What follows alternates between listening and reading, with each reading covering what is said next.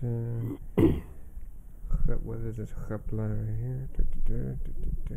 Tighten. There we go.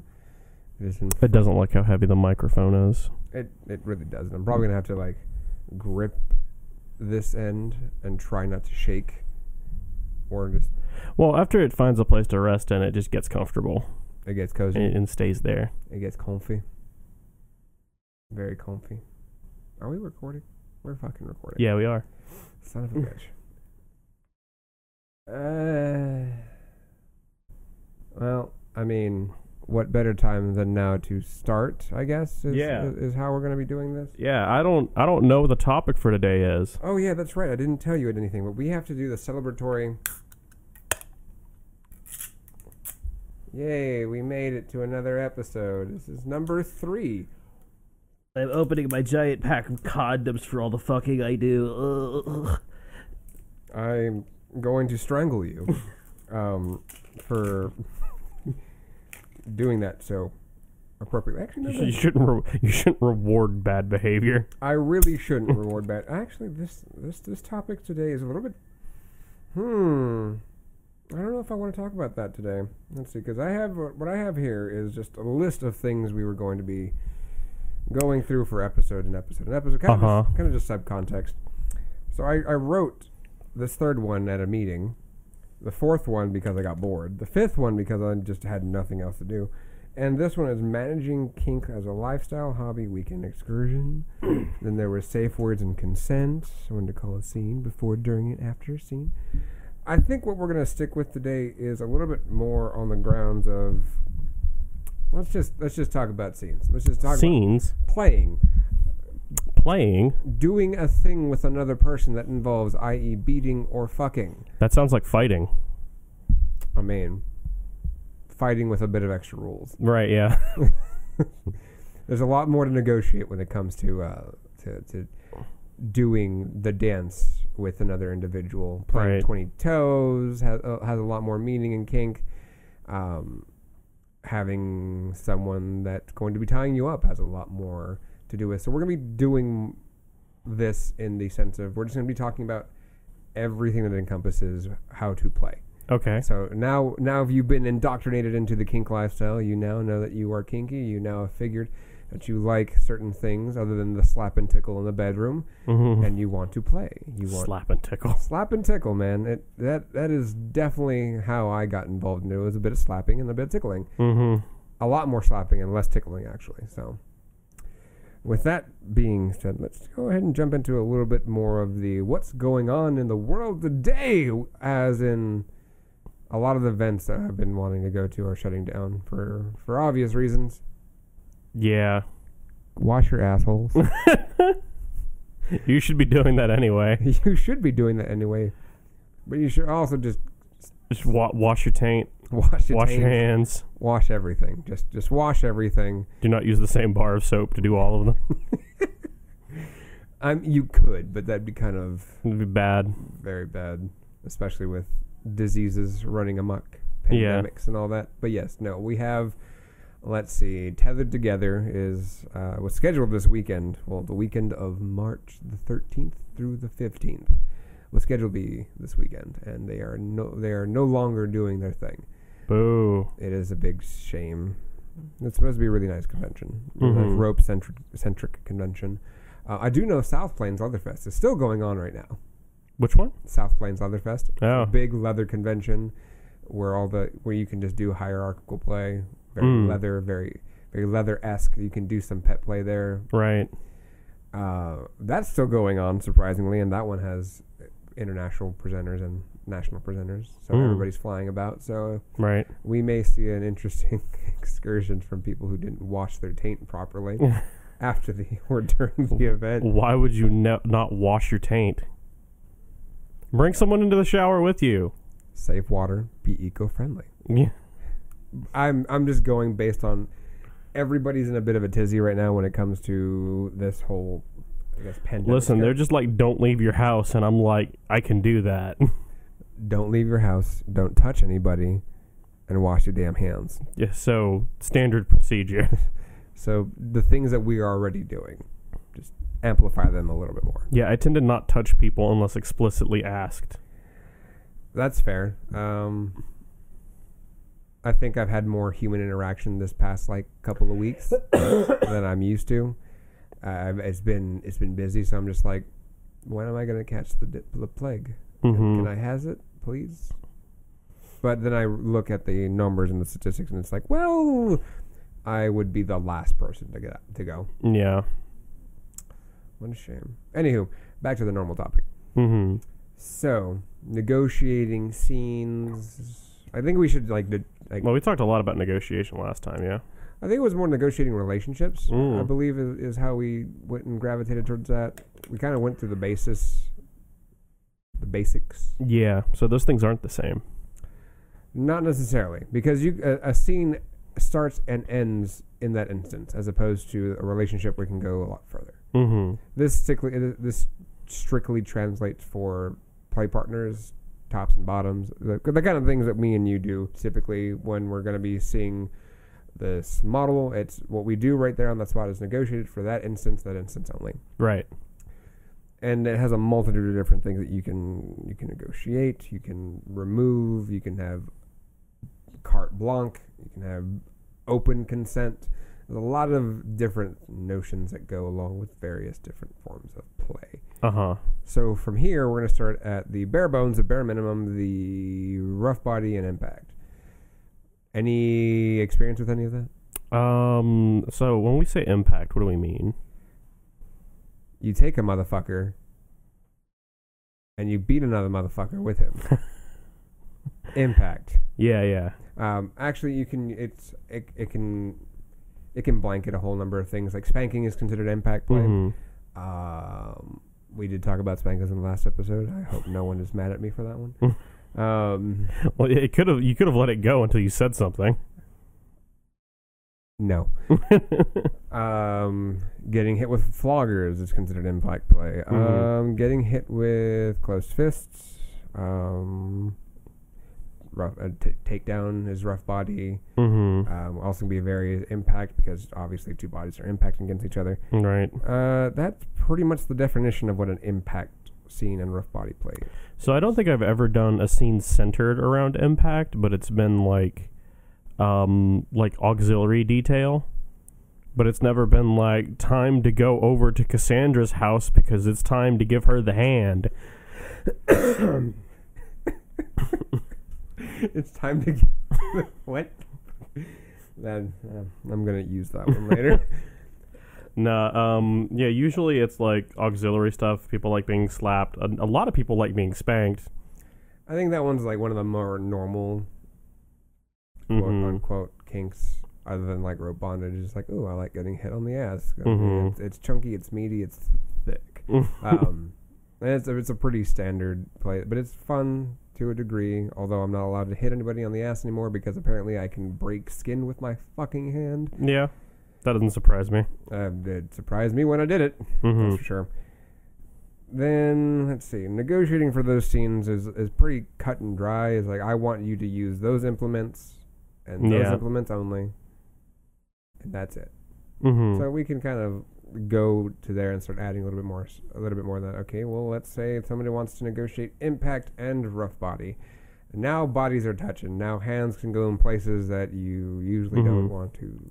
Yeah, as for flogging, I actually see that more done in like a party context than like an intimate, in my experience. I'm sure it's done like in the bedroom and stuff, but like flogging and exhibition seem to go hand in hand. And I haven't had a lot of experience doing it myself because any time that it's going on, there are other people there that are so fucking into it that I'm like, yeah, homie, I don't want to play territory with this person right now. I'm here to chill out. You do see that a lot. Getting in a fist fight is kind of an end of night thing for me. I mean, getting in a fist fight is usually negotiated for me. Someone has a hand appointment. A hand appointment.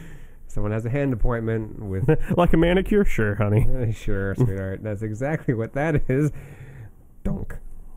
Oh, well, she's unconscious. Don't do that. Don't. Well, unless they consent to it, then don't do that. I guess I can see that.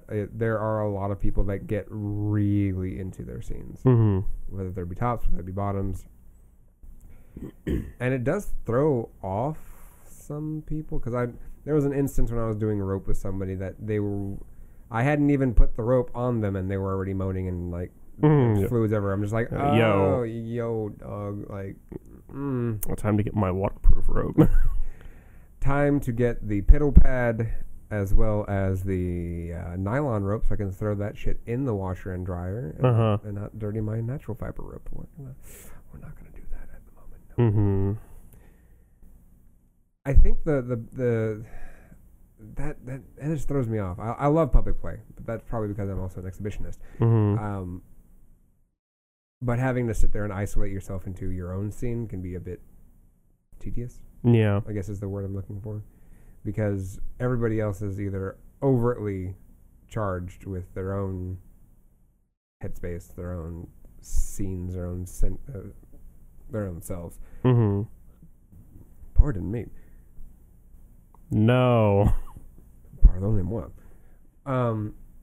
That it becomes a bit too convoluted when you're just trying to sit there and have a good time by yourself. So sometimes people enjoy private play as opposed to public play. But yeah, that was my instance. It's like you barely put the rope on someone. It's like, oh no, there's now a wet spot.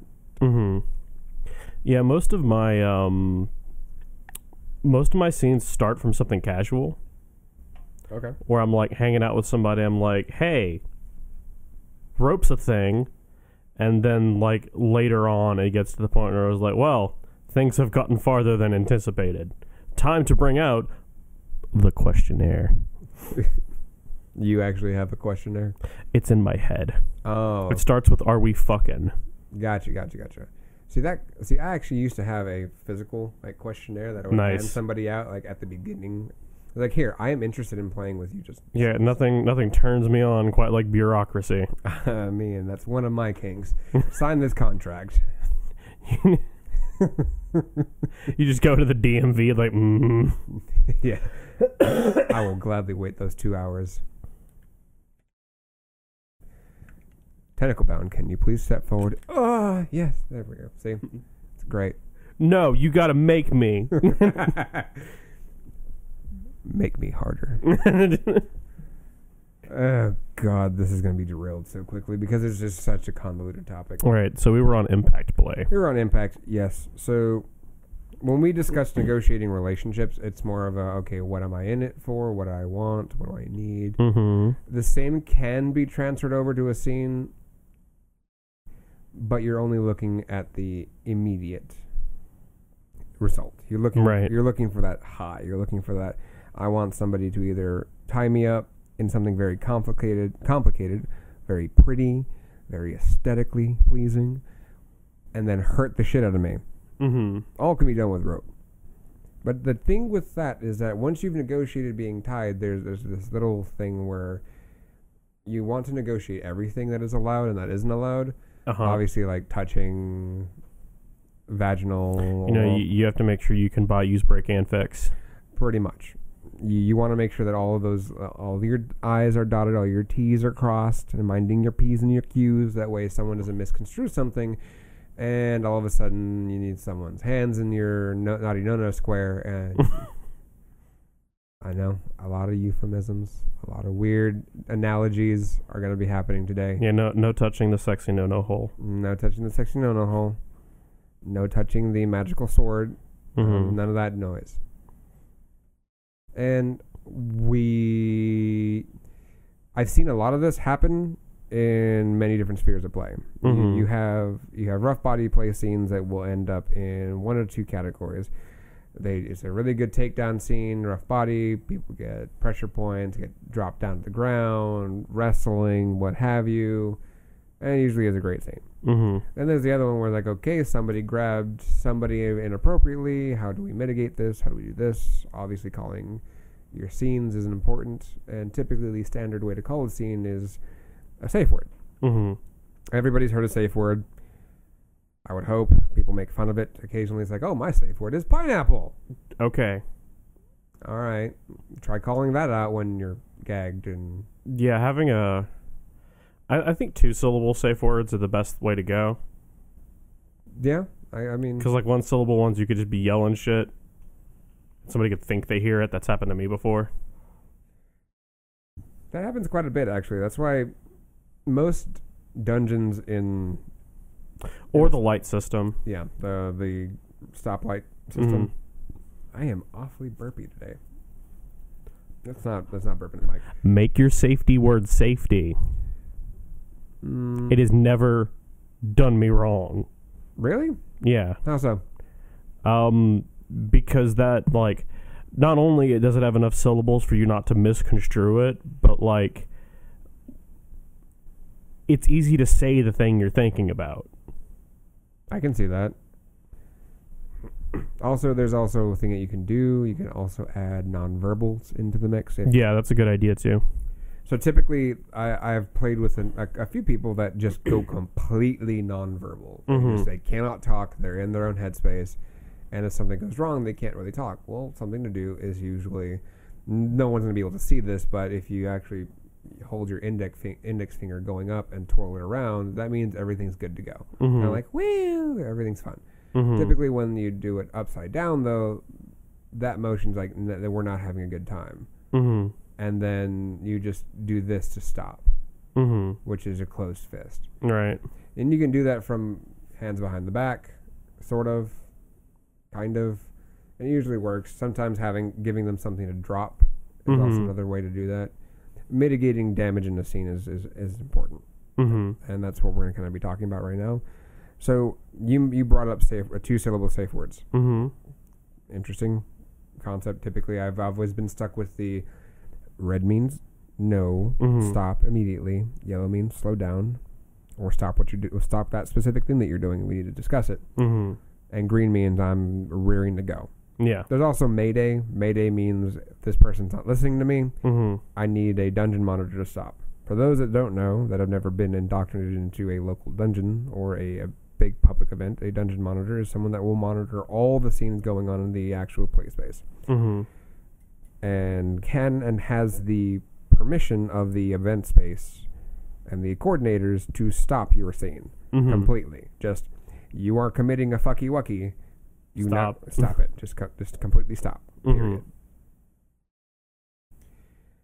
Some of them go through training. Some of them go through the whole CPR shtick and know how to kind of call scenes. But it's also, you're leaving it up to humans to kind of dictate what is right and what's wrong in a scene. Yeah.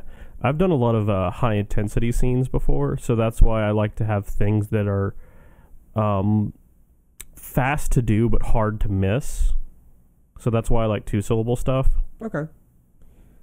Yeah. Because like in a lot of situations like that, people just be yelling. Yeah, a good example is last night I did have a scene, and there was a lot of screaming, and I think screaming anything out at that point would have just kind of blurred the lines. Yeah. I wouldn't have been able to hear So anything. you would need a nonverbal. Yeah, I would need a nonverbal. I would need just that cue of like, hey, by the way, like, ixnay, I'm kind of done. Thankfully, it was a relatively good scene. Just a lot more. There was a lot more vocal than I'm used to. I'm used to people just going completely nonverbal. Yeah. Yeah, I'm an audiophile, so I like noise. I just like streaming. It's a great way, and it was kind of funny because my roommates ended up passing out from this person, just like going completely to sleep after the scene. It was like, during the scene, it was hilarious because I'm one of the only other people I know that can fall asleep with people screaming very, very loudly. You fell asleep or they fell asleep? They did. Did they have like an adrenal drop or something?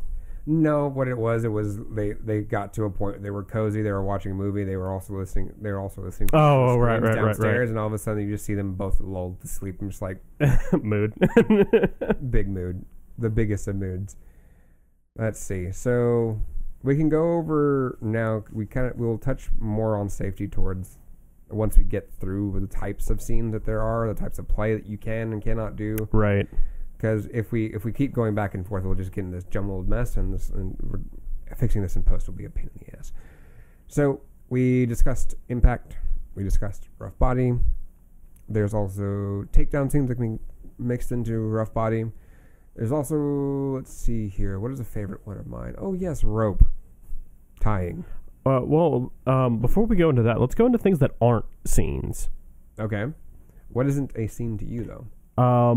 Just like general things that would be dynamics of a relationship, like the demeanor of like pet towards master or like slave towards owner. Just having an instance of that come up naturally as you're hanging out, that's not quite a scene. But if you're like, hey, on Saturday, we're going to the fuck pen to do the fuck thing, that would be a scene. But, you know, just because you decided to tease your dom at the Olive Garden does not mean the Olive Garden is now a scene. Yes. Keep your Don't go to Olive Garden, first of all. First of all, don't go to Olive Garden. They're the Applebee's of Italian food. There's a great place in every town that's a lot better than Olive Garden. I get it. It's cheap. You like the breadsticks, but make the breadsticks yourself and you'll have a greater time. What happened with the microphone stand? I'm just fucking with it. Oh, this one? It's just bad. It's not great quality. So that's a good thing to kind of like jump into, because I've been seeing a lot of this happen on this wonderful app called TikTok. Yeah, TikTok's cool. TikTok is cool for funny and goofy things. I found a lot of really good advice on there. There's this dude. This is called sequence breaking, where I break the momentum and bring up my phone. Oh. And what is this sequence breaking you're doing? Does it happen to involve a individual that ties himself and gives advice? I haven't seen him tie himself, but this dude just launched a YouTube channel. Mm-hmm. I think he might be solid. But have we released this on anything yet? This is on SoundCloud. Okay. What's this guy's name?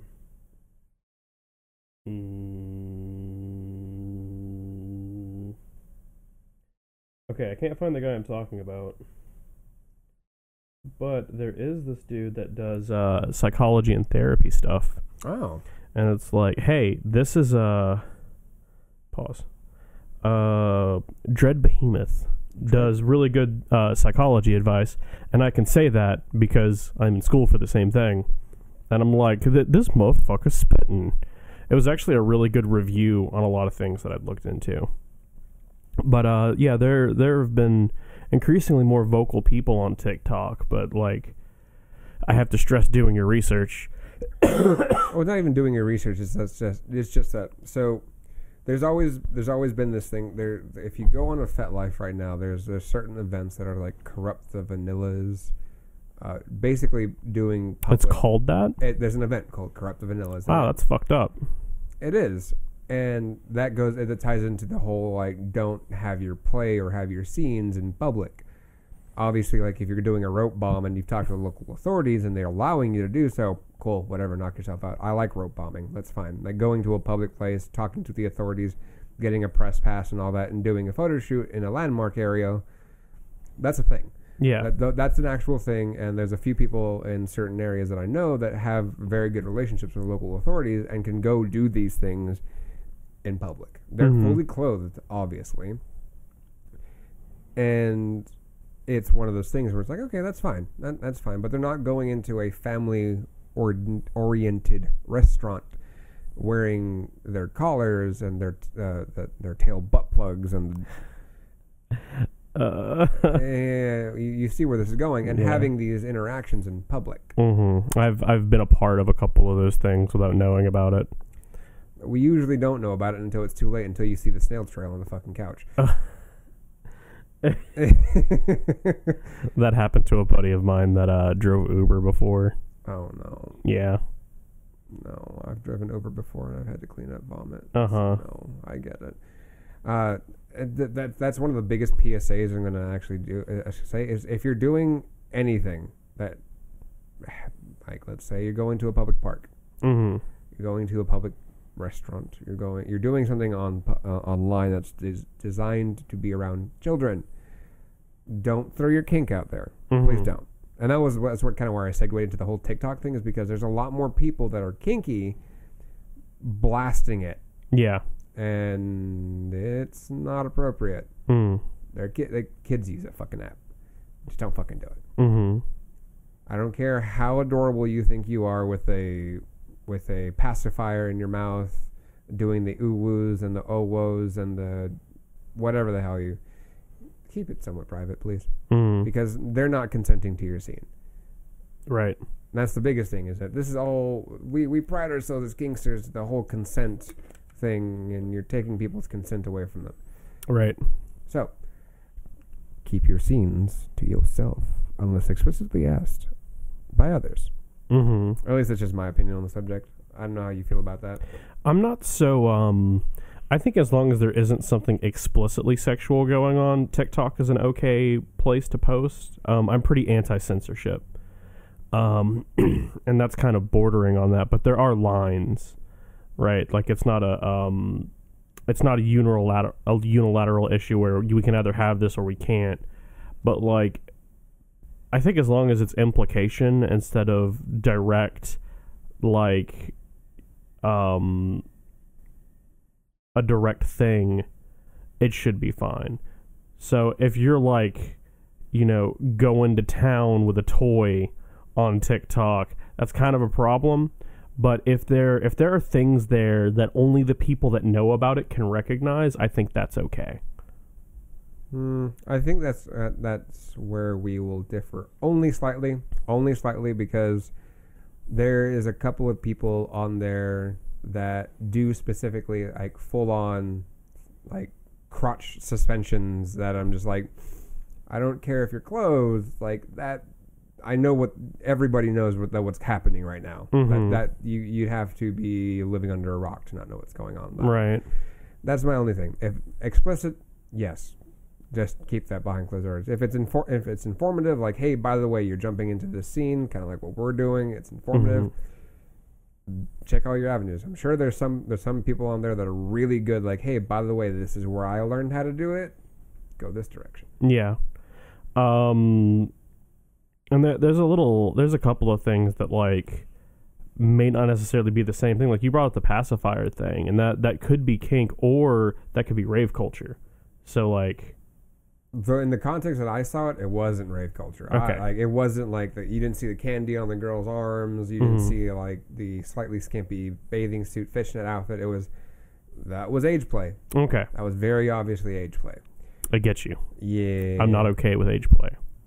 Well, I'm tolerant of age play.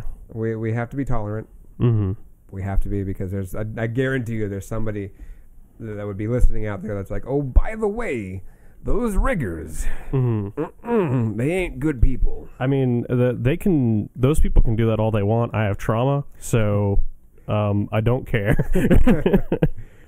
No, it's just interesting that we'll kind of get into that, how like different subsects of these scenes like have a little bit of like a weird, like there's a little bit of a fissure between each and every one of them. It's interesting. So we do have other outlets that you can learn from. I don't know if we're gonna do it. I don't think. And a lot of it is like, if you want to pull the information from it, you can definitely check out like FetLife for some of the information. You can definitely check out. I don't know about Twitter though. I think there should be a wiki on like definitions and as far as this is concerned, because it's going to start getting a little bit convoluted. Like you can do degradation, you can do all these things, but that's a little bit further down. Rope scenes are a little bit harder to negotiate too. Yeah, as we were mentioning earlier, because typically when you're negotiating for, say, an impact scene, you have all these toys laid out. You can see all of these toys. And you can go, okay, well, I want the cane. I want the paddle. I don't want the crochet. I don't want the crocheting needle. And I want the whip. Only those toys. Then that you will only get those toys. Unless the person that's playing you is a bit of a fucktard. Those are the only toys you'll be using. Right. In rope, it's a bit different. You have to be a little bit more specific. Mm-hmm. So typically, what type of negotiations do you do? Because I know you mentioned like that one thing at the first, like because the way your scenes, they happen a little bit more fluidly. It's like, okay, you're originally coming out to hang out, and then all of a sudden stuff happens. Yeah, like the last time this happened, we got on the topic of rope came up, and the person was talking about how they would be uncomfortable with certain things, and I'm like, well, this just goes on your leg. And then like 20 minutes later, they're like, can you do that leg thing to me? And like, yeah. And then it extended from there. And then it got to a certain point where I'm like, okay, what's going on? And it was just like, just tying. I was like, hell yeah. Then we do that. And then I just tied for 4 hours, and it was great. FT. But I think you need like the slightest amount of social intelligence to know when to ask when something is going along. Just general like consent rules. If you keep those in mind, you'll usually be pretty good.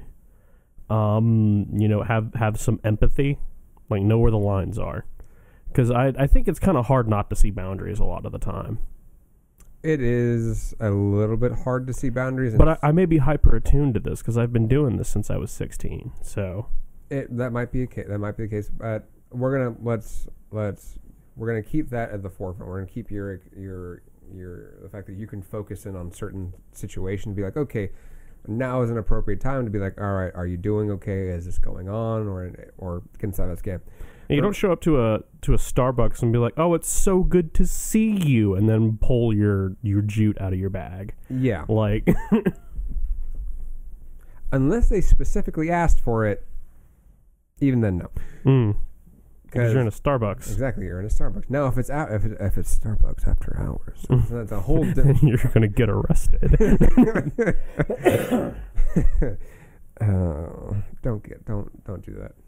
There's a lot of things you should and shouldn't do. That's one of them that you shouldn't do. If your kink is getting arrested, I respectfully decline.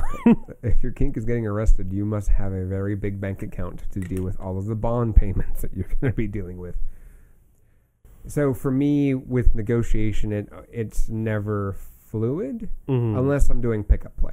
Mm-hmm. And for those that aren't aware of what pickup play is, it's literally like I go to a convention, I chat up this random person that I never met, and we do all of our negotiations right there on the spot, and then we play, and we may never see each other again. I think there's something to do with the culture fluency that you have, because like me and all the subcultures I'm in, I despise gatekeeping. So like getting into something casual like that and being able to read lines like that, I'm kind of like, eventually when I settle down in a scene somewhere, I want to be a hospitalier. I want to be the person that is responsible for explaining this kind of stuff to people. That's why I agreed to be on the podcast. Yeah. So that's in my skill set, but I think the reflex should be like, hey, we have to negotiate now. Yep. A lot of time I'll very gently weave that conversation into another conversation that I'm having to get the information that I need for like, because normally if you're like, somebody's like, I'm interested in that, and you're like, cool, fill out this 20-part form, that's a barrier that's saying, no, don't do this. It again, this is probably some of the like really hard learned things from going from private play to where like, okay, me and you are having this like very fluid-esque relationship, like everything's great, we hang out, occasionally something happens, and then we talk about it, and then we get into the nitty-gritty of it, which is fine. That is a great way to do things, and I am not opposed to that. If you have that level of fluidity with certain people, kill it, knock it out, do it. If that makes you guys comfortable, I am not going to sit here and tell you how to do it. In the public, like if you go to a convention, right? That took 20. If you're in the ritual space, then you have to follow its rules. Yeah. Sometimes, not all the time, because pickup play is typically not seen as a good thing. Really? Because you have aftercare is another part of the scene, and we'll talk a little bit more about that afterwards. But aftercare is a very integral part of something like after a rope scene, because usually after a rope scene, the person's blood pressure drops. Mm-hmm. they get their high, they cool off, and sometimes some people have a negative after effect of that. They get a little bit sad, they get a little bit sub-dropping. Exactly. I've encountered like 4 people in the past 3 months that did not know what sub-dropping was, and they were really, really into like the community and stuff. Not necessarily local ones, but they were really into playing and stuff like that, and familiar with a lot of the other language. And I'm like, how do you not know this? Like, that's surprising to even me, right? And just to get like, I thought I was being fucked with at first. That sounds mortifying. Mm-hmm. So, especially coming from subs. Even I'm tongue-tied on that one. I have 2 tongues. How? I think it's because they had depression. Because it's easy to mix up sub-dropping with depression, with like a post-anxiety attack or depression or stuff like that. I can see that, but the thing is that a lot of quote-unquote communities emphasize, well, at least when the local community here was a little bit more relevant, the topic of top drop, sub drop, all of those things were thrown at the forefront, and it may have been the instructors. It may just have been the instructors. Right. Because afterwards, now that I'm thinking about it, that has not really come into context. Mm-hmm. That's interesting. So it may have to do with the people that they're around, that they've never heard of it. Huh. I think a lot of people, a good amount of these people were at like anime conventions and stuff like that. Okay. So I think a lot of people get interested, but they may not necessarily have the confidence to jump into a new subculture, which actually gets harder as soon as you're at home in one. Yeah, it is a bit jarring, and especially to learn the jargon of an entirely new one. Mm-hmm. Because there are still some bits of terminology that I'm still fighting with in certain, like in this one, in Kink. Mm-hmm. I've been in it for a while. Well, culture, the only universal truth about culture is that it changes. True. Very, very true. Especially now that there's a lot of different subsects of rope that I'm just like, I don't even want to deal with it anymore. Let me do my Eastern style rope and call it a day. Please. Let me just hurt people in rope. Por favor. And so those that don't know what sub drop is, it's when your dopamine high runs dry. Mm-hmm. And you start getting some people apathy gets affected, like they start not giving a shit, or it happens in a very emotional state where you're just flooded with your emotions, and then catharsis kicks in because now the scene brought out a lot of unbridled emotions that were repressed. Right. That's what sub drop is. It happens to tops too. Top drop is a thing, and sometimes, depending on how hard either of them were playing, will determine the severity of it. Yeah, a lot of my subs go non-vocal. That is a form of sub drop. Mine usually get very emotional. Like they start being a lot more open. Yeah. With exactly what's been going on, and that is like, okay, this went from a scene to having fun. This turned into a cathartic scene. All right, come here, hug it out. Let's go. Let's do you need coffee? Do you need water? Do you want vodka? Like, what do you need right now? Mm-hmm. And these are bits of the scenes that we will discuss further in aftercare. But that I figure that since you mentioned now that there are people that don't know what sub drop is, we should touch on that for a quick second and go from there, because that's an interesting one. I haven't. Maybe I don't want to come back in the scene. I don't want to. But anyway, so back to the pickup play part. Pickup play is actually kind of disavowed at bigger conventions because of the distance between people. So let's say I'm playing with somebody from New York. I'm not in New York. And getting a hold of me after they've hit that sub drop is a lot more difficult because I'm not in their immediate sphere. So prepping for that in that scene and that afterwards and that after effect in the scene is a bit more difficult, and that's why a lot of the time some conventions don't like people pick up and play.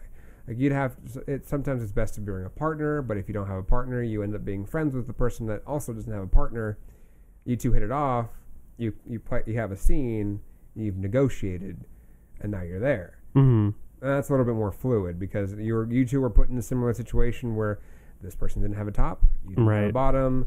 Things kind of happened. Swiggity swooty. People came for that booty, and you had fun. But the after effects is what comes down to it. Like any form of play is always appreciated, whether it's being fluid, whether it's being very structured. Just always prepare for the after part. Mm-hmm. Always prepare for the after. Yeah, and I know that dropping and aftercare works kind of differently with conventions, because usually it won't hit until the convention's over unless it's a really intense scene. And I think even then, I've seen some really intense performances where it didn't hit until they were back home. Yeah, like post-con depression. You'll see that with a lot of festivals and conventions where like you're staying in the ritual space until until everything is said and done, and then you kind of come back to reality later. Usually at work on a Monday. Mm-hmm. The middle of your shift, and all of a sudden it just hits. You're like, I have all the depression. Oh wait, this is sub drop. Mm-hmm. What's the difference? You may also hate your job. You may, no. We won't go into that right now because I think we all hate our jobs in some form or fashion and degree.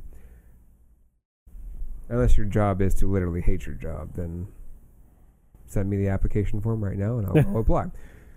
So we've discussed something about rope, and we've gone through two different forms of negotiation and a little bit about aftercare, let's mention. So there's other forms of play, pet play, as a scene. I have never seen that as a scene as a whole. I've always seen that as a relationship. But for somehow it is a scene. Like that's the dynamic that can be interchanged between the two as a scene as well as a relationship status. Mm-hmm. What would you say would you classify that as a scene? Because I know me and you are into pet play as a whole. Yeah, as a scene, I think it's just laying down expectations for what's going to happen and giving permissions and understanding roles most of the time. I can see it's that. just kind of, I want to and I would like you to X and Y. Standard affair for scene, then, I guess. Okay, that makes sense. I think the other one, one of the few ones that can't really be intertwined into the two is the MS and DS dynamic, because those relationships already have a whole set of lists and rules.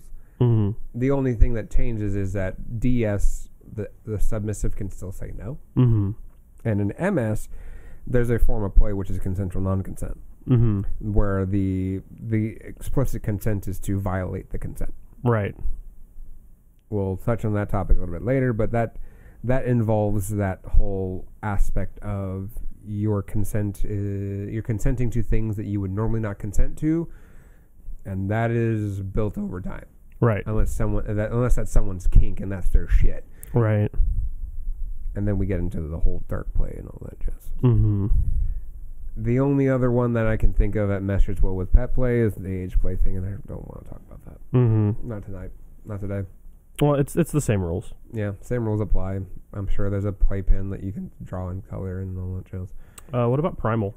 Primal is one of the biggest ones because it involves taking down, hunting, chasing, biting, clawing. Like, those are all facets of rough body play and takedown. So that meshes very well with the first one. It's always a lot more hands-on. So take any form of, like, I guess you can even throw mixed martial arts in there and just add the visceralness of fighting each other naked until submission. And then sexy, happy, fun time can probably happen. Who knows? Yeah. Mixing those two things is weird to me. I get that people are into it. It's just hard for me to wrap my head around. I'm not a primal person. I like my pain. Don't get me wrong. I like to do rough body, as in, like, I will drop you to the ground and then stomp on you with my boots. But, like, as far as it turning into something sexual, that's still a bit of a weird thing for me, and that'll always be a weird thing for me due to medical complications. So I can see the appeal. I can see the like. I think part of the difference, and this is not like a wide, sweeping statement, but I think because both of us grew up fighting, like fighting is definitely key to survival more than like play. Yeah, I can see that. I think that's probably why like I'm still doing the ropey thing because there's no fight in that. Yeah. It's either I'm doing art or I'm hurting you. Mm-hmm. And those are the only two facets that I have. I either make really pretty pictures or do really fucked up things. There's typically no in between. Right. Unless I'm performing and it has to be very structured. Mm-hmm. And I think it covers a lot of this general scenes because as you can go into edge play scenes are a little bit different. And that's a little bit more on the like the 201 version of this topic. So you need a lot more training to do that. You really do, and even then, I, as an edge player, don't have some of the training skill sets. Like I can tell you what a fireplace scene entails. Obviously, you want to have a fire extinguisher. You don't want burnt ghibli bits. Nowhere to put your wax. Nowhere to put your wax. You can. Some waxes can be inserted. Yeah, but you have to know which ones they are. And it's usually the paraffin wax. You don't want that being wrong. You don't. And if the person has a soy-based allergy and you're using soy wax, that's a thing too. Oh boy, I've heard horror stories. Knife play is another thing where like you want to guarantee that skill ceiling is there. I like asking for references. Always a good thing.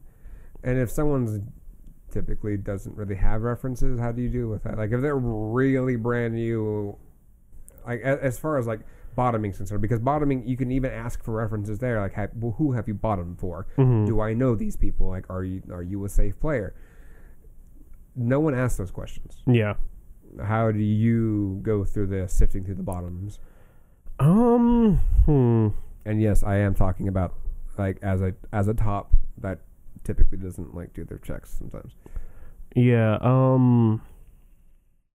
that one's kind of tough. Usually, people into blade play will collect pictures, so I'll look at what's been done to them before, which will tell me like what they're used to and what they enjoy. I got into knife play from a weird perspective because me and the partner at the time were both emo kids, and we were used to like using ourselves for that kind of thing. So like it was weird because it was mutual. Hey, nothing wrong with that. A little blood in the metal never hurt anybody. But yeah, just like ask for examples or pictures or anything like that. Usually when a topic comes up, there will be enthusiasm, and in the middle of that enthusiasm is the best time to ask for some sort of evidence. Oh, so because a lot of BDSM people tend to be really artsy. If you've done a tie you're really proud of, you probably have pictures of it. If you really like impact play or getting impacted, you probably have pictures of the bruises. So you can look at some of those and be like, wow, your entire ass is purple. You don't know when to say stop. Oh, that's so true. And you're like, okay, if I decide to play with this person, that's something I have to keep in mind. Yeah, that means there is a high probability that you will not tell me to stop. I'll have to call the scene. And there's also a chance that you won't be taking care of the bruises, and that leads into a whole other mess. No, that's actually a very, very astute observation, because I have most of my evidence of what I enjoy doing. Yeah, granted, it's all the ropey shit. Because ropey shit, it's easy. It's easy to be like, oh well, I have this great photo that you should really look at. It's great to be like, oh, yep, I do these things. Yeah, and like since I've gotten into rope, I really enjoy. My favorite thing to do with rope is to make the person that I'm tying feel the way that they've wanted to feel for a while but can't get normally. So that's usually my goal. So whether that be graceful or degraded or very pretty, usually you want to have that on a picture to show them after the fact so they know it's not just you trying to do relationship maintenance instead of actually talking about what's been done, you know? No, of course. I mean, that's a more astute reason why you have photos than I do. I have it because it's like, oh, look, I've done this god-awful thing to you. Well, yeah, there's that too. Here's evidence. Enjoy it. I can make every one of my ulterior motives sound pretty if I want to. Facts. Yeah. Well, let's see here. We had just gone through the always preparing yourself and not preparing yourself. Oh, brain is fried. What a week. What a weekend. And I still have a busy weekend ahead of me. So we've gone through the checks and balances and all that, verifying who you're playing with, keeping your butt safe, keeping their butt safe in that regard. Yeah. Oh, if it involves fluids, make sure they've been tested recently. Yes. And typically it's also a good like rule of thumb that every time you change a partner that you're exchanging fluids with, get a new test. It's just good rule of thumb at that point. And do they have mail-in tests yet? Yes. Okay. They do. Actually, you can go to CVS or Walgreens or anything of the sort and pick up those tests. Okay. And then send them in. You get it anonymously back in a nice sealed envelope that says confidential. And most places actually do have free testing. I just don't like leaving my house. That is fair. I am completely okay with that notion. If you actually, I think there's something online as well. We like free STD testing or something like that. Free STD testing kit. I think there's like a .org or something that goes along with it, and they'll send you the test kit at home. And you just send it back. Yeah. Also, if you do drugs, there are really good drug test kits out there to make sure the stuff you're getting is healthy. So while I will not on a podcast advocate for drug use, that's a resource out there to make sure you keep yourself safe. If you were to disregard my explicit advice not to have drug use. Well, not just that. Like, if you also, okay, so this ties back into keeping yourself safe. If you have an instance where you lost memory at a big event or anything of the sort, and you feel kind of weird, you feel kind of off, there are drug test kits that you can do at Walgreens and all that jazz, and it's very confidential, very straightforward to the point, and they will give you the results within a week or two, and you'll have your results whether or not something happened. This happens to both men and women, or male identifying, female identifying, whatever body you have, it happens to just about anybody. So just keep yourself safe, keep yourself notified. Whether it's through your physical needs, your mental needs, if substance abuse, or you're using, because there are some people that play on the edge of actually using substances during play. Yep. Fun facts. That's why we mentioned it. Which brings me to a story a while back for a scene that we'll talk about after the podcast because that's a long story. So now we're at the topic of aftercare. Yeah. Aftercare. What are your requirements for aftercare? My requirements for aftercare? For you. Be there for it. Don't leave. Be there for it. That you'd be surprised. Well, no, you wouldn't. You've seen this shit before. Well, I do it. I'm the guy that does, if you don't negotiate aftercare with me, I'm not doing it. Right. Yeah, it's pretty important to do. Because like there has to be an end point for everything, and this kind of signals both the closing of the scene and the maintenance for the people. I won't actually call a scene done until aftercare starts, because that's your transition. Okay. Kind of like when the movie is over, you still have to leave the theater. It's a process. You gotta clean up your shit. You gotta leave. If you don't clean up your shit, I hate you. That is fair. I'm not going to sit here and I can justify my actions. Only because I like having everything in this nice little box. Like, everything that is negotiated from the beginning to end. Like if you are, because I do have some partners that don't like aftercare. They don't want to be touched. They just want to be left alone. They want to be left to stew in their own emotions and their own high. And touching them breaks them from that. Yeah. It removes them from their subspace, and they're just like angry. Like, well, all right, cool. I'm just gonna leave you alone now. Well, that's still a form of aftercare then. I guess so. What you're doing in aftercare is respecting space. even if you don't actually have to do anything. That is fair. So I guess I don't really remove it. Mm-hmm. I just have others that have different requirements. There is one person that I play with that does require extensive aftercare. Mm-hmm. Going to bed, laying down, cuddling, like just there for an hour or so just to recoup and all that. Which is great, which is fine. Mm-hmm. But that's already been negotiated. That's already been taken care of. And it is important for a top as well to have that avenue. For me personally, I just don't like being touched. Mm-hmm. So after I give somebody else their aftercare, I go take mine, which is typically like I go get a glass of whiskey, I'll go have a cigarette, and in those 10 to 15 minutes of me doing all that, I am perfectly coherent afterwards. Yeah. Yeah, usually, like, the act of providing aftercare is my aftercare. Ah, okay. So, like, that's part of why I harp on it so much, is because I enjoy it. But also, like, it can also be, like, a form of, like, very minor therapy some of the time.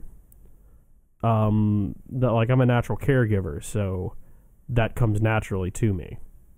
It can also be used to, like, discuss, what I typically ask is questions, comments, or concerns. Mm-hmm. Like, the little questionnaire that you always get after every purchase Mm-hmm. from Amazon.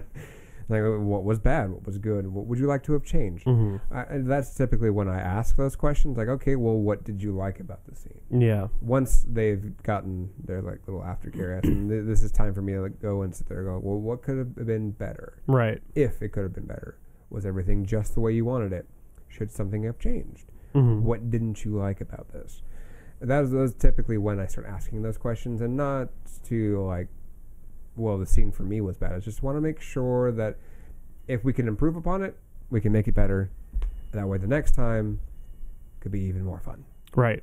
And that's what we're here for. We're here to have loads and loads of tumultuous fun and debauchery. Mm-hmm. All of the debauchery. Yes. All of it. All of it, all of it, all of it. And there's a hedonist talking. Mm-hmm. But I think it's important to know, to get a good idea of how things went for both parties, and like, taking care of yourself is super important. I had something I was going to say, but I forgot what it was. It's okay. The thing I was going to add to the whole aftercare thing, it also pertains to being a part of the scene as well. Mm-hmm. Negotiating up. Mm. Like, when the person clearly has hit subspace already. Mm-hmm. Negotiating up is typically not seen as a positive thing. I am not going to sit here and dictate how people play. Mm-hmm. Only because if I've been with a partner for a long amount of time and they tell me they want something else in the scene, I typically listen to it. Mm-hmm. Because that's something added to as an added benefit for them. Okay, but what you're describing isn't a scene. You're describing a relationship dynamic. True. But that also falls under a scene. Well, it's performed during a scene, but you have to have the relationship there first. True. I guess that comes with the territory, I guess, in that aspect. And you don't want to do it if you don't have that established hierarchy. Just not the hierarchy, the established rapport with that individual. Yeah. Because that leads to bad times. Mm-hmm. Very bad times. Don't do it. Just don't do it. Unless you have that established rapport, the dynamic, that relationship, you don't want to negotiate up. Only because regret is a big factor in that. Yeah.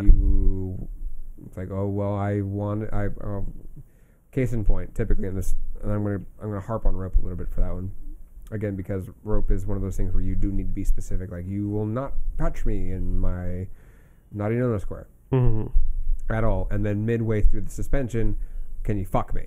Mm-hmm. That's one of the biggest things. Incorrect. What I've done, and I haven't had a lot of situations that involve both rope and sexy time, but the one that I've had that has come closest to that, I said, you have to let me untie you all the way first, and then we can start over. Yeah. And if they're willing to commit that far, sure. Yeah. Typically, it's I will untie you, I'll let you calm down for 15 minutes, and we'll renegotiate. Mm-hmm. If that's what you want, and if you're still at that point afterwards, bet we'll negotiate that in. Mm-hmm. If not, no. We just gonna go through the motions, and that's about it. But I've got no problem telling people no. It's not a bad thing. It never is.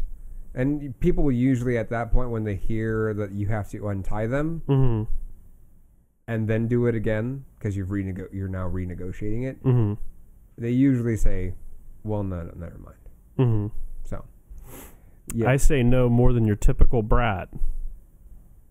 I don't really affiliate with brats. So. Brats say no all the goddamn time. It's what they do. Is that their modus operandi? Oh yeah. Pardon me. I've never had really good experiences with brats. Not really, ever. I think, like, I kind of enjoy being around them, but the thing is, like, I generally don't sleep with them. Okay. So I just get to be mean to somebody. That's fair. And it's great. I mean, being mean to people is a really fun thing to do. All right. Let's see. We've gone over scenes, various ones, different play types. We've touched on negotiations, both quote-unquote standard as far as like conventions are concerned, and then interpersonal ones that you'd get between like fluidity and just kind of pick-up play-esque stuff.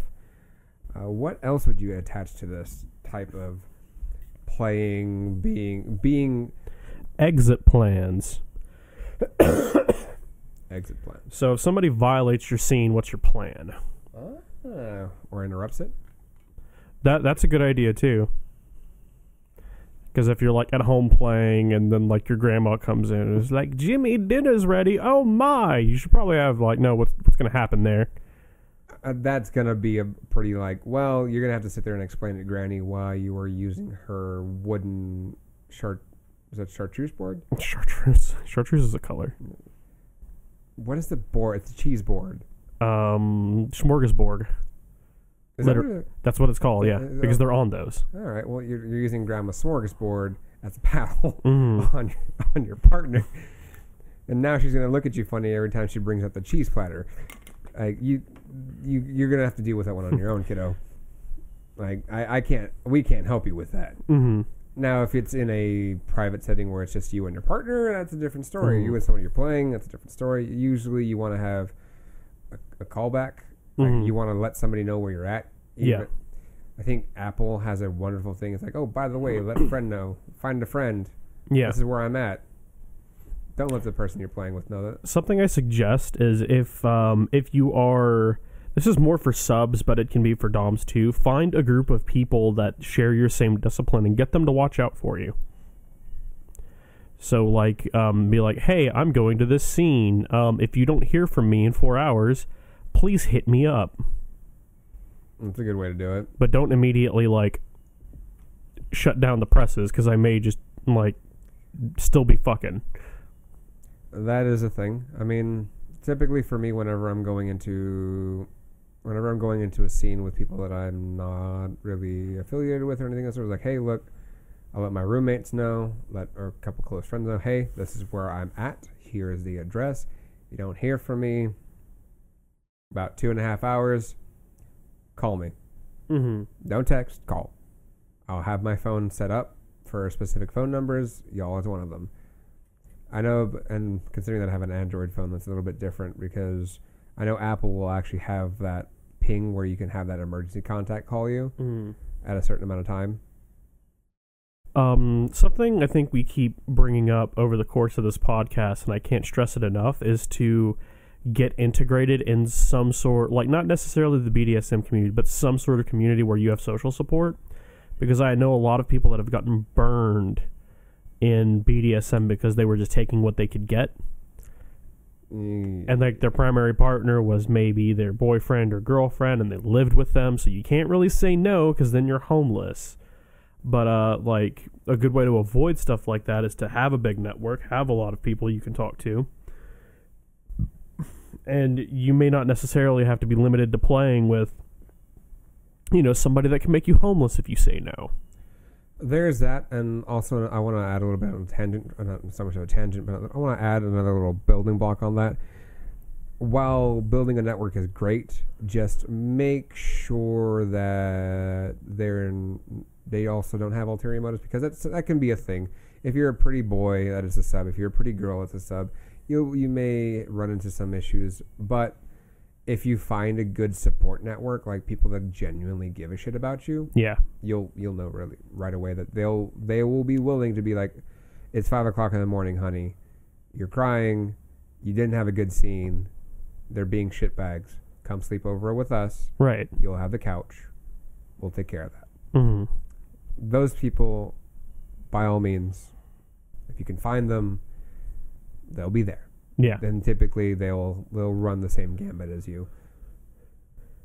And if these are good people, don't be afraid to reach out for them. I know a lot of people who won't reach out when they need to because it's they feel like they're bothering them. But this is giving that other person an opportunity to prove themselves in the relationship for you, and that makes them feel good. So do that thing. It is a two-way street. You do have to reach out and extend and take sometimes the extended olive branch. Mm-hmm. And it does go both ways. If they extend it to you, you must be willing to take it, and vice versa. Mm-hmm. And you have to reciprocate at Mm-hmm. that point. And one thing I will touch about is if you get into the scene and sometimes the networking fails or anything of the sort, don't hesitate to kind of like contact people that you've made friends with that have traveled out of the scene, because sometimes getting outside perspectives from outside your own scene Mm-hmm. or your own community does help, because people play differently in different places. Mm-hmm. Some places are more conservative than others. Some places are a lot more liberal than others. And having those different perspectives as far as like kink is concerned in situations is very helpful in this. Because again, we will not be the end all be all as far as information is concerned. Oh yeah. There will always be somebody else that may have something better, that's something that kind of has a cut of your jib that you vibe with. Mm-hmm. And just keep yourself safe. You want to be able to have all the bruises and all the rope marks for a while. I mean, you just got kinky. Why stop now? Mm-hmm. And I think that's the thing that saddens me the most, is that people that literally came in were as green as a brand new suckling, just disappeared because of bad blood. Mm-hmm. In the sense that they were not taken care of properly. Right. Stop that. Yeah. These are people that could have grown into something, like that could have had something for other people to Mm-hmm. done and changed and been fine with. Mm-hmm. These are people that could have grown into wonderful beings in kink. Could have been like the next dame that I paid and gotten stomped on. Right. And you ruined it. Whoever you are. And with that, Are those all the scenes? I think those are all the scenes. I think they are. I'm unless we want to get into the darker stuff, No. then no. What do you mean by the darker stuff? Well, I mean like all the edgy play shit. Like not necessarily. Not we're not talking about the edge play. Like we're literally talking about transitioning from the basic scenes. I wouldn't say basic, because whenever we get into the scene, we evolve, we change, our interests adapt. They improvise, adapt, overcome. Right. I know when I got into the scene at first, I wasn't into blood, and I know I've mentioned this before. Yeah. And that changed. That and getting involved into stuff that was a lot heavier, a lot harder, a lot more running the risk of no longer being safe, sane, and consensual. It was more along the lines of one of the other acronyms that is PRIC, personal responsibility informed consensual kink. Basically, I know what I'm getting myself into. I should take accountability for something that goes wrong as well, Mm-hmm. as opposed to just throwing it all on top or the bottom, whoever plays. That's kind of what I mean. So most of your edge play stuff, like your consensual, non-consent, like these are some scenes that people do gravitate to. Right. Autoerotic asphyxiation, breath play, blood play, fluid play. I think we see breath play pretty often currently in the scene. We do. I recently had a friend text me like, "Hey, how do you choke people?" And I'm like, that's a long talk, homie. That is a very long talk. Well, it can be a 2-minute conversation, or it can be a 30-minute to an hour-long conversation on how to appropriately choke somebody. Mm-hmm. Do they black out instantly when you blood choke them? Do they take like 5 minutes to even get a response while you're doing that? Mm-hmm. Do they have a strong enough respiratory system to take care of all that? These are things that you do need to discuss. Yeah, and like what realms of breath play are we talking? Because I had a partner who she liked breath play, but not necessarily done through like the throat method. Mm-hmm. She would have me push down on her diaphragm. I remember doing something like that in like college, Mm-hmm. where you just have someone go up against the wall, push on the diaphragm, and then all of a sudden they're out like a light. Mm-hmm. Kids still do that shit. It's a great rush, I'll tell you that right now. There's also other forms of breath play. There's one that I know specifically. It's called cupcaking. I immediately hate it. What is it? It's where you put a turkey bag over somebody's head and duct tape it. No, not for me. It's a thing, and the only way to, and this obviously this goes without saying, unless you know how to do it, don't try this. Yeah. For the love of God, please. I will not be responsible for this because it's not even my teaching. I don't teach this one. Yeah. The only way to get that bag off, because turkey bags are known for not giving when you try tearing them, Right. is to cut it off their head. Okay. Yeah, no, that's one of the other ways. Breathing in carbon dioxide. No. It's fun to look at from a distance, because that's a whole other bag of worms. Yeah, I don't want to kink shame anybody, but that's not for me. I mean, I've done it, and oh boy, whew, and that one's a bit of a rush. Mm-hmm. These, and I guess we can go into. But I know there's probably equal people out there that are like, blood, ew. And again, I was one of them, and I think one of those People are afraid of the Kool-Aid. people are afraid of the Kool-Aid, and this goes to the question: is the Kool-Aid man the glass, or is he liquid? He is both. He is a sentient thing. He's both. He's both. Father, Son, Holy Spirit. You have to have all of them. I was thinking it was the ice cubes, because brain. No, didn't flow. Nope. Not ebbing and flowing at the moment. Yeah, the Kool-Aid man doesn't need a brain. He doesn't think. He only acts. He only smashes. Mm-hmm. Kool-Aid smash. Yeah, Kool-Aid for smash. Kool-Aid for smash. I think we need to talk about something, and we've mentioned safe and consensual quite a bit, and we just now introduced another facet of it, which is prick. Mm-hmm. And now I'm going to introduce another one, which is RAC.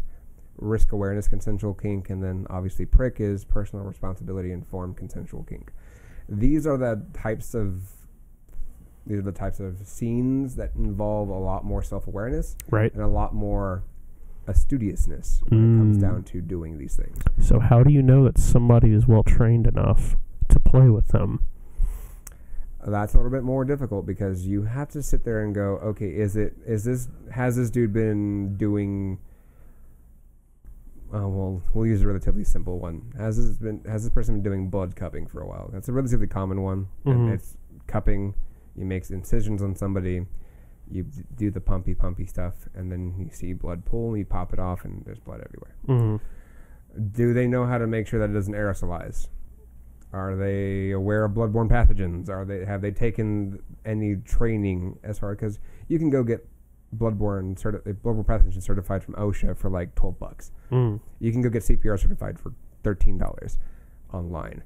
Like, these are all things that are part of my repertoire as somebody that plays on that sphere of things. Like, these are things that I personally have to make sure that my people are safe. And it's also that one of the added thing of, like, I used to be a dungeon monitor for the local dungeon that used to be here.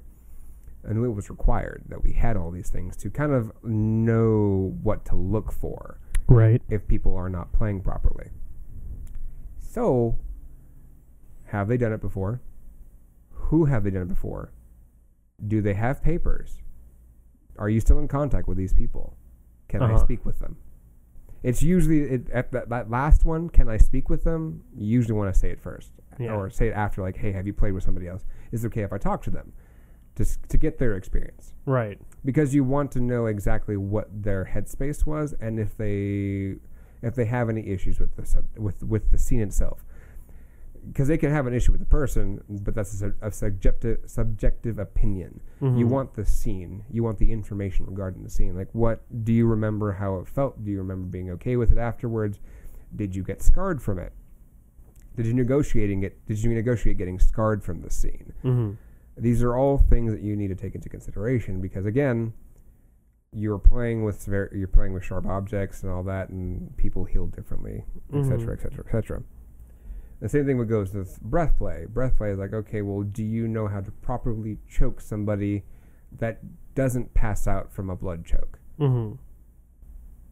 If they answer no, then that's kind of your answer. You probably shouldn't play with them. Mm-hmm. Because if something goes wrong, something go very wrong. But that's with every scene that you have, is that these are very dangerous things that we do to get that high, to chase that high. And we need to be informed about these things. Like take the time to learn your own anatomy in that regard. Like, know what your actual limits are in the scene. Like, have you ever done these things prior with a partner? No? Well, okay, start with a demo. Mm-hmm. Somebody that is well regarded and actually trustworthy. Is it difficult to find these people? Yes, it is. Mm-hmm. Maybe go to a convention. Most of the people at conventions, most of the presenters at conventions, are internationally known and vetted. That's another way you can try. And then you can start weeding things out from there. Go to these classes. Like, if someone's teaching how to do the thing that you're interested in, go and learn. Because then you will know exactly what's right and what's wrong as the bottom. Or even as the top. Because if you played with a bottom that says that they've done the thing... And they haven't done the thing. You can kind of weed people out that way. Yeah. And that's an important facet of any type of scene that you're going to be jumping into, whether it's just playing with whips, whether it's flogging, spanking, because there are incorrect ways of spanking somebody. There are incorrect ways of caning somebody. Mm-hmm. There are definitely incorrect ways of doing rope on somebody. Yep. And there's even more incorrect ways of doing things that involve the heavier stuff. Like, well, case in point, in kidnapping scene. Mm-hmm. There's a number of ways that you can do this safely. Mm-hmm. You don't want to do it in broad daylight. Nope. That you don't. You can, but I guarantee you're going to have the cops at your door. Yeah. And that'll not be a good time for anybody. Also, learning your local laws as far as like what is and isn't allowed, what you can and cannot talk about in the public sphere of things, like the vanilla sphere of things. Mm-hmm. That's a big one because in most states you cannot consent to bodily harm, whatsoever. And in certain places in the South, that involves asphyxiation. Right. That's bad. It is bad. So walking into work with a giant handprint around your throat or petechial hemorrhaging from the neck up signifies you were choked. Mm-hmm. Someone can call the cops. And someone can have a really nice sit-down time with Bubba in jail. Mm-hmm. But yeah, don't consent to a scene just because you're really horny. Don't fucking do that. It's very tempting. It'll probably be the hardest thing you have to deal with in the whole experience with this scene. But, like, this is the difference between you having a good time and you having to spend a night in the ER. Or you possibly going to jail. Yeah. Also, there comes a point, like, if you have... I think this goes a little bit well. Like, so I know some of us that are in the scene do go see a therapist. That's one of the things. There are certain key words... If you mention to your therapist, they will call the cops as well. Mm-hmm. Just food for thought.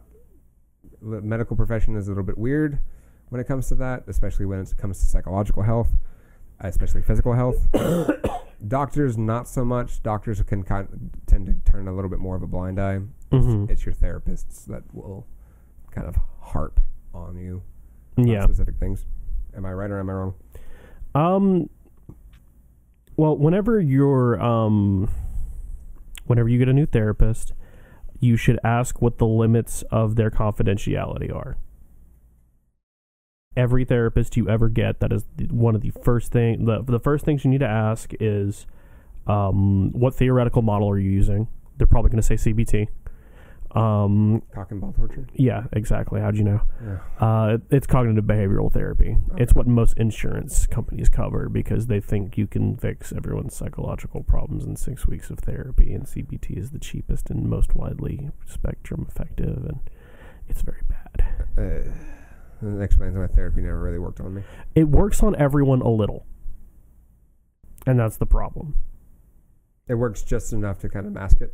It works enough to produce an effect. And for some people, that's all they need. But for a lot of people, they need other models.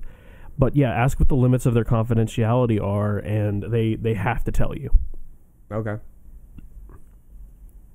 This is becoming a really informative discussion on all aspects. Oh, yeah. I like this. Because, well, the thing that... The reason I feel the need to say stuff like that is... that statement could be read as don't go see a therapist. You might go to jail for liking BDSM. True, and that's very disingenuous. Mm-hmm. Because therapy is important, and I think everybody needs it. Even if you think you're very healthy, there's always stuff that therapy can help with. Because therapy is aimed at making you better than you were, not just well. That's a good way of looking at it. But it is a job with an industry, and any industrial endeavor is going to have people that don't know what the fuck they're doing. So it's important to know the rules to not have to deal with those people. You're going to have therapists and doctors that don't know how to treat you. I've got a friend who she's got a couple of mental issues, and her psychiatrist, everything that dude prescribes her is a little bit addressing the mental issues, but also trying to make her lose weight. Huh. Yeah. That's a bit weird. Yeah. I wouldn't know how to take that. Not well. Probably not very well. But I've known 3 people that's happened to, too, especially here in San Antonio. They think be less fat is the answer to a lot of things here. Yeah, no, that doesn't work ever. Mm-hmm. Unless you have a eating disorder and that's what your mind gravitates to, then Godspeed. Mm-hmm. As someone that dealt with that and still deals with it, I feel you on that. Mm-hmm. But no, the other thing with therapy is that if you are in a situation where you're getting it, then you are actually at an advantage, and I don't want to see people throw that away just because they're kinky. And it's not to make you throw it away. It's just that there are certain things and certain keywords that certain people can. This is strictly from work. Mm-hmm. Seeing somebody walk in with a bruise on their face is definitely a sign of something is probably wrong. But for us, it could be we had one hell of a good weekend. Mm-hmm. And those misinterpretations can affect us in our day-to-day life. Mm-hmm. And these scenes that we do, these play that we do, tend to leave marks. Mm-hmm. And it's a matter of learning how to mitigate that and making sure that you're still going to be okay, making sure you're still going to be able to see your therapist eye to eye, mm-hmm. and making sure your doctor's visits are going to be okay, because if you go to a gynecologist's office and your uterus or your vaginal canal has been stretched open beyond comprehension because you just had the all-American dildo challenge shoved inside of you, or Bad Dragon's biggest fucking dragon dong shoved inside you, and you're stressed the fuck out, and your gynecologist is going, what the hell happened to you? Some people are gonna look at you funny. Mm-hmm. Always make sure to schedule your appointments appropriately. All right. After probably a few days after a scene, let the bruises settle, let mm-hmm. everything kind of reset itself. Mm-hmm. Good food for thought, as far as scenes are concerned. But again, that goes with personal responsibility. Mm-hmm. You have to take some sort of autonomy when it comes to playing. You can't always throw it on the person that you're playing at the top. Now, granted, if you're a newbie, that's a whole different story. You kind of gravitate to the person that's doing the scene as the one that's kind of guiding you into it. So there's a little bit of leeway. But also, Yeah, it's not unlimited. It is not. It is not. You doing your research is gonna always save your butt from a really bad lashing. If somebody actually changed a whip tail from a nylon string to a fishing line, make pretty marks though. Anything else you'd like to add? Not really. I think we've covered most of it. That's most of the types of scenes I can think of. If I were to boil a thesis out of all of this, it would be like, do research on the kind of scenes you're wanting to do. You're probably obsessed with it anyway, so just look into it. Find porn of it somewhere, go on FetLife, look at all the pictures. If you're not actively trying to sleep with the person that you're messaging, they will most likely talk to you. Because I know a lot of people on FetLife just have their inbox is 90% desert because of all the thirst. But if you're messaging like, hey, I see you're really into this thing, I'm new, can you point me in a direction? Most of them will acquiesce. Most of them will point you in a decent direction. Granted, I wouldn't recommend messaging somebody from, like, if you're in the States, like somebody in the UK, like, hey, can you point me in the direction in my local area? Don't do that. Don't. If you're looking to strike up a conversation with somebody you're interested in playing, just be upfront and honest. Like, hey, look, I noticed that you're into something. Would it be okay that if we met at a public place, like a munch, to talk? If we vibe, if we like each other at that point, can we talk about it? Never jump into it. Can we just discuss it? Don't get mad if they say no. Yeah, it's always best to meet people in person. Yes, but in the age of the internet, messaging people on FetLife, Twitter, or anything of the sort. Yeah, and I was mostly talking about information, like where can I go to find out about the thing? Oh, well, that's even easier. Because I think that's the strongest platform to start out on. I may not be the best source on that because I love reading and researching. Like I've straight up had research dates with people before, where it's 6 hours of me and a partner sitting in a room and reading before anything else happens. Yeah, there's nothing wrong with that at all. Yeah, but it is weird. You're talking to a person that will sit there and lab a very specific type of thing, let's say we're like trying to do like body modification. Like, I'll sit there and do all of the research and have the person right there like doing their own like what is the healing process for this, like before we even do anything. Yeah, like that is like a type of scene that I've had. To where, okay, the person gave me the design, I looked at the design, I did everything, and they're looking at the healing process at the same time, and I'm just like, okay, cool, I got all this done, I'm going to start setting up the entire thing. I'm like, all right, would you like to continue? Would you like to negotiate a little bit more? This, and that, and then like 4 hours later, we're finally done. Yeah. Because we've just now gotten to that point. And it's not a bad thing. Is it a bit different from how other people do it? Yeah, of course. A lot of people in the kink scene are a lot more kinetic when it comes to that. They like to jump in and do the thing. And that can go one of two ways, either horribly wrong or okay. But again, I tend to have the luck of someone unholy. Right. So that could mean many things. Exactly, and that's why we're leaving it at that. Like, I gotta have the luck of Cthulhu where I'm just sleeping and things happen. That's my life. Like, no messages when I fall asleep. Wake up to 10 messages. What the fuck? Yeah. Again, the way you summed it up was pretty straightforward. Do your research. Find a porn that has it. Because I guarantee you there's porn of it. Unless you're doing blood play. That's a bit difficult to find. I looked. Trust me. It's difficult. It really is.